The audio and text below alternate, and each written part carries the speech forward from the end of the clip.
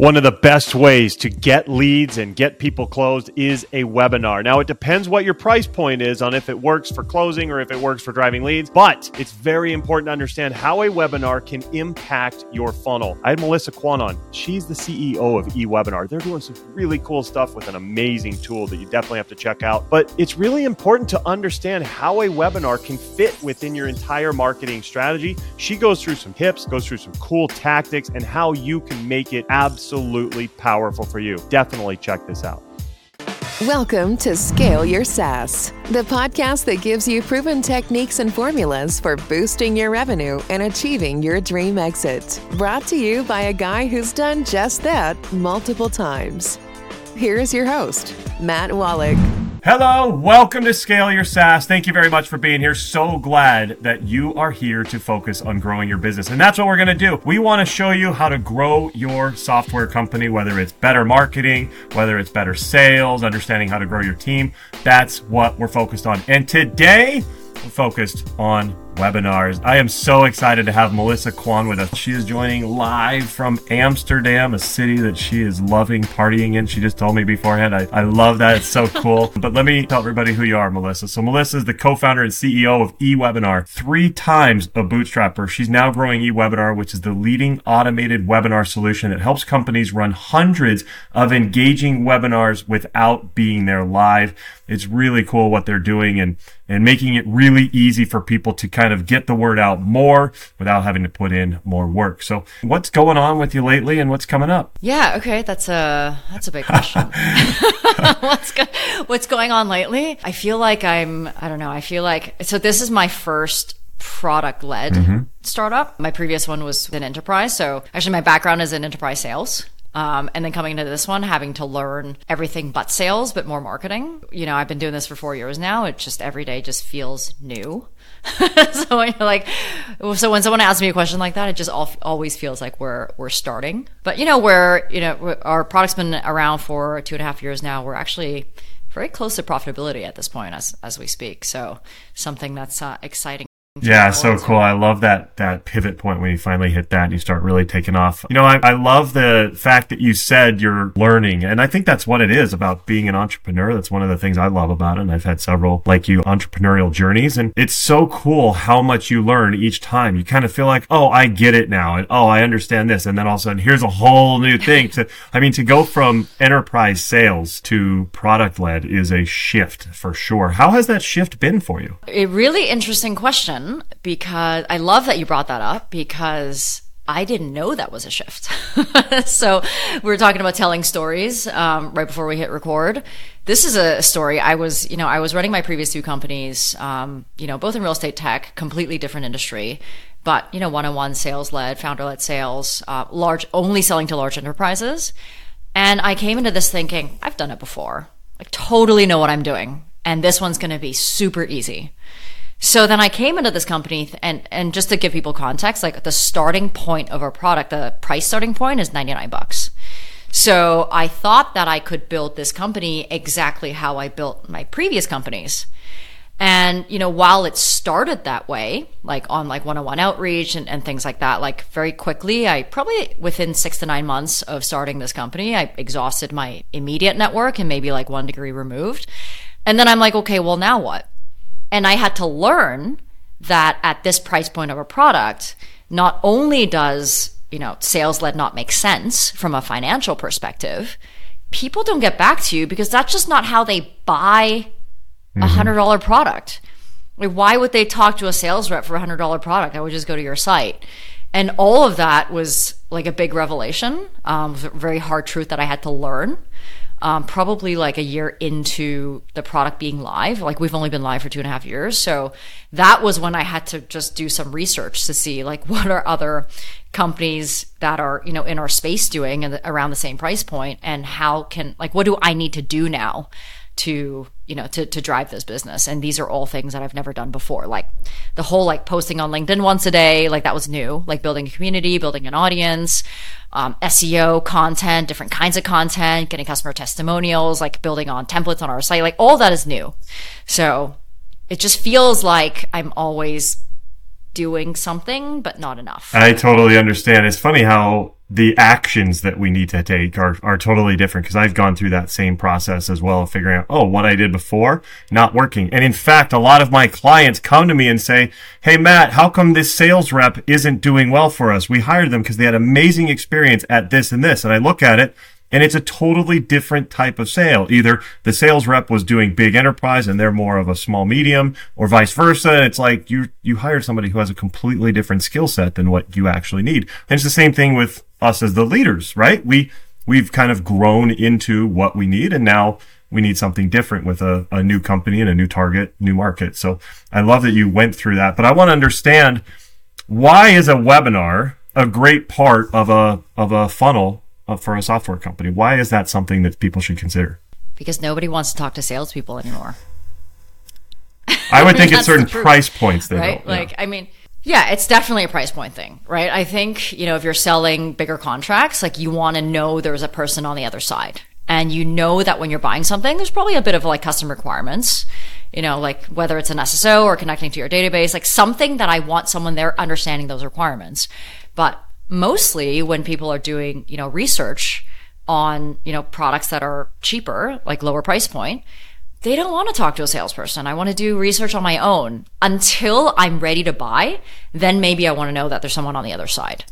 So the best way to give someone who's a buyer who's researching the information that they need to make a decision is to get them in a demo. But if I want to request a demo and you're a product-led sales company and I have to fill in a form and then I get a calendar link to book a time, that's no longer product-led, right? That's more sales-led. But you're also, taking a lot of your time doing demos for people that aren't going to buy as well. So like when I say webinar, or when we say webinar in this context, it's also like doing one-on-one demos. It doesn't have to be one-to-many. Sometimes it's one-to-one, but it's, a digital presentation.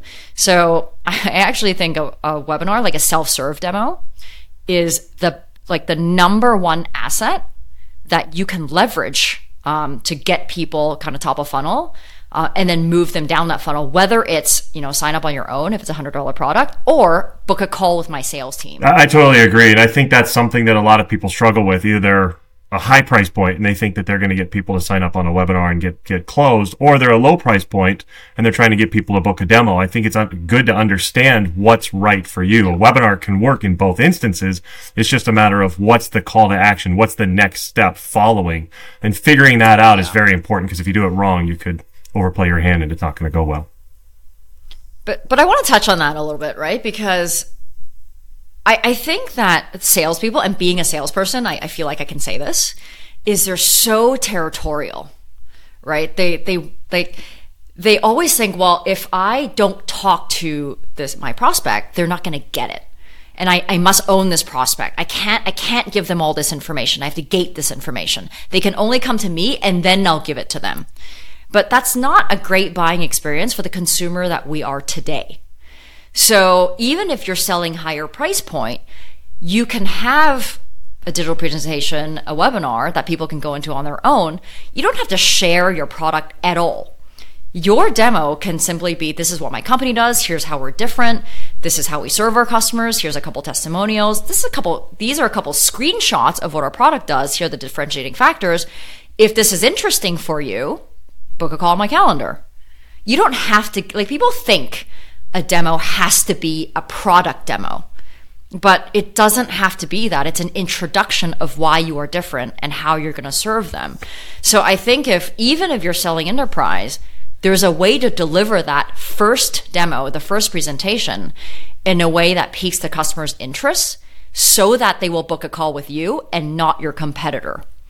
And so I would encourage people listening to this to think about how webinars can, and how these kind of self-serve demos can help their role in a much bigger way. Like, how can this asset help me cast a much wider net so that my salespeople can be way more efficient and effective with their time, so that the leads that are coming in are actually educated, so that when they come in, they're asking clarifying questions you're not doing that whole same pitch, that's a whole same pitch for the first 20 minutes and wasting that time that you have that you could be doing it. Yeah, I love it. There's a lot of great stuff we can unpack there and things that I'm really, you're preaching to the choir here, Melissa. First of all, with sales reps being territorial, yes, they are. And sometimes as leaders, we kind of feel beholden to them. We have to kind of cater to what the rep wants. But instead, we need to think about what's best for the market, what's best for the target prospect, and how are they going to get, like you said, educated enough so that they feel like this is the answer, this is the tool for them, and not something else. I actually today, the YouTube video that we're releasing on our YouTube channel is talking about how the demo is much more than the demo.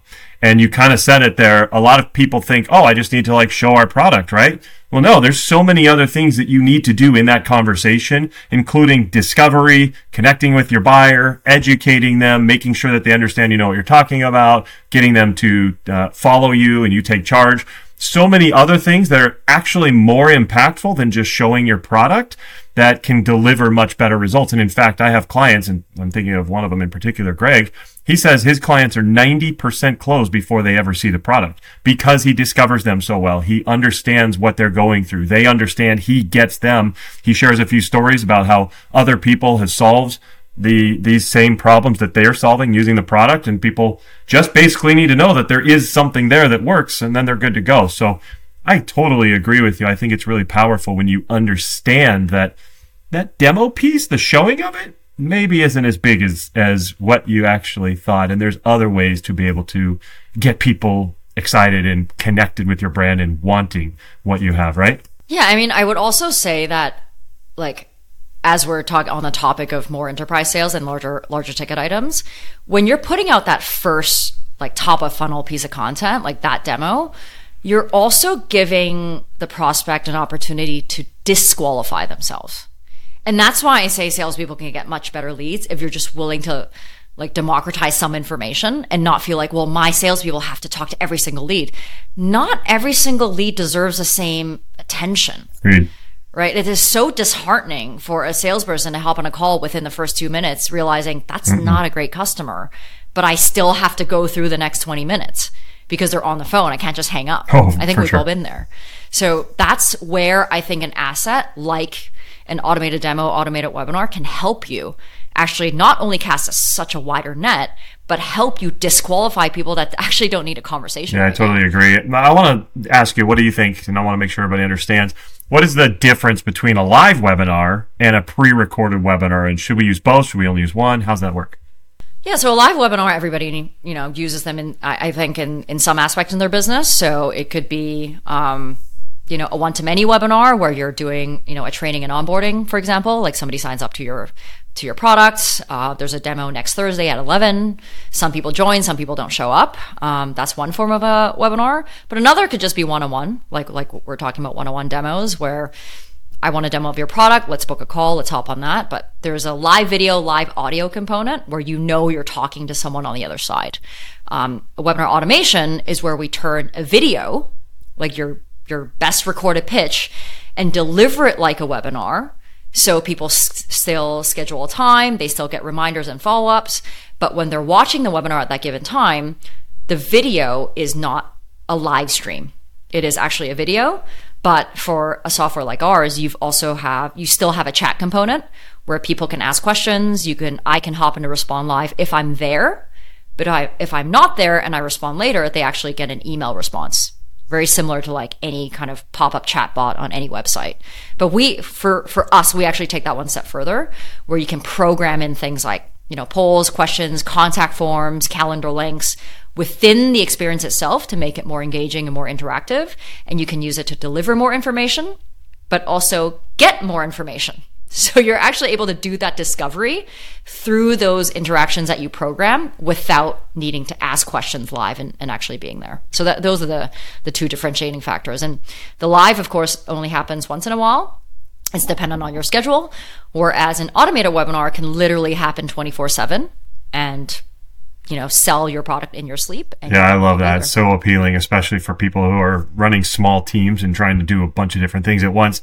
But what do you say to people who might feel weird about making a pre-recorded webinar look real? And I think it's amazing, the technology.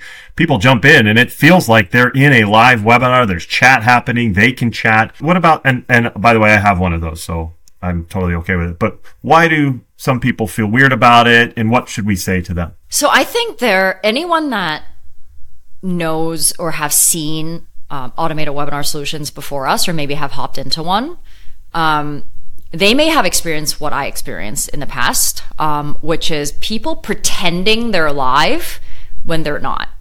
I think that's where the problem is, and that's why people feel weird about it. It's like, well, am I tricking someone? Like, just because the video is recorded doesn't mean you have to trick someone to think it's live. Like, we encourage our customers to tell people this is recorded, but I'm managing the chat.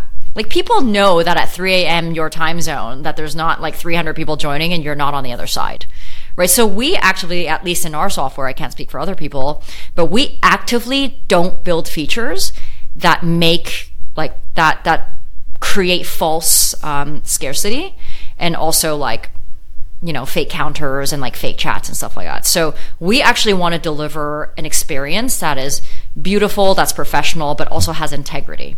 So that's what I would say to those people is like, if you have a preconceived notion of what an automated webinar is, it might be because you were in one of those before where you were tricked to believe this is live when it's not, but that's not what the experience we're delivering with eWebinar, right? Like, it's almost like, I would say for people who might feel weird about it, like, equate this to Netflix, right? People expect to watch videos on demand now because of how Netflix have actually changed our expectation. This is the one reason why the attendance rate for live webinars is so low. Everybody wants to have their webinar at, next Tuesday at 11, but I've got other things to do, right? I'm at work, I have to pick up my kids, or, maybe I want to sleep in that day, whatever it might be. You can no longer dictate when someone is free to watch your content. You can only be there when they want it. So, like, just think about how I think consumer experiences and how you want to consume video today, and then give that experience to your prospect and your customers. I love that. That's great advice. Can you share any tips for creating a successful and engaging webinar? Yeah. I would say this is kind of counterintuitive to what we do, but when you say like tips, I want to focus on like webinar automation, because that's where my expertise is. I would say run as many live webinars and demos as it takes for you to figure out what your best pitch is before you automate it, right? Because to sell to someone one-on-one is actually not that hard, right? I can react to their objections live in real time. Like, I can see your expression and I can change my pitch halfway. So that's actually not that hard, right? When you're automating something, you're actually selling to someone without ever talking to them. You need them to convert and take action on their own. And that's a very different way of coming up with a sales pitch. And in order to come up with that script, you have to know all the potential objections and address them up front and work them into your script. Otherwise, that person's not going to convert, right? So some of my customers will come to me and say, oh, I ran this a few times. People aren't buying. This is not for me. But they're not actually looking at the script, because they're using the exact same script that they would use in an automated webinar versus a live pitch, which is very different, right? So my best advice as it relates to sales is do as many demos as you can, as many sales pitches as you can, until that pitch gets robotic, and then take that and create the best sales pitch ever, and then automate that and let that work for you. I love it. I mean, it's kind of like we hear about stand-up comedians, right? The best stand-up comedians go to like some tiny little club and practice all their stuff before they go on their Netflix special, and it's recorded, and that's what's going to be there forever. So it's kind of the same deal. Like, get those reps in, make sure you understand what people react to, what they like, what works, what gets people to take action, and then put it together into your final awesome big stand-up special, which is your e-webinar. So I love all this advice. It's fantastic, and I'm actually thinking of what we can do to go implement. But I want to ask you, with your own company, you've been able to start and grow this company. It's become successful, Melissa. I'm loving your own story.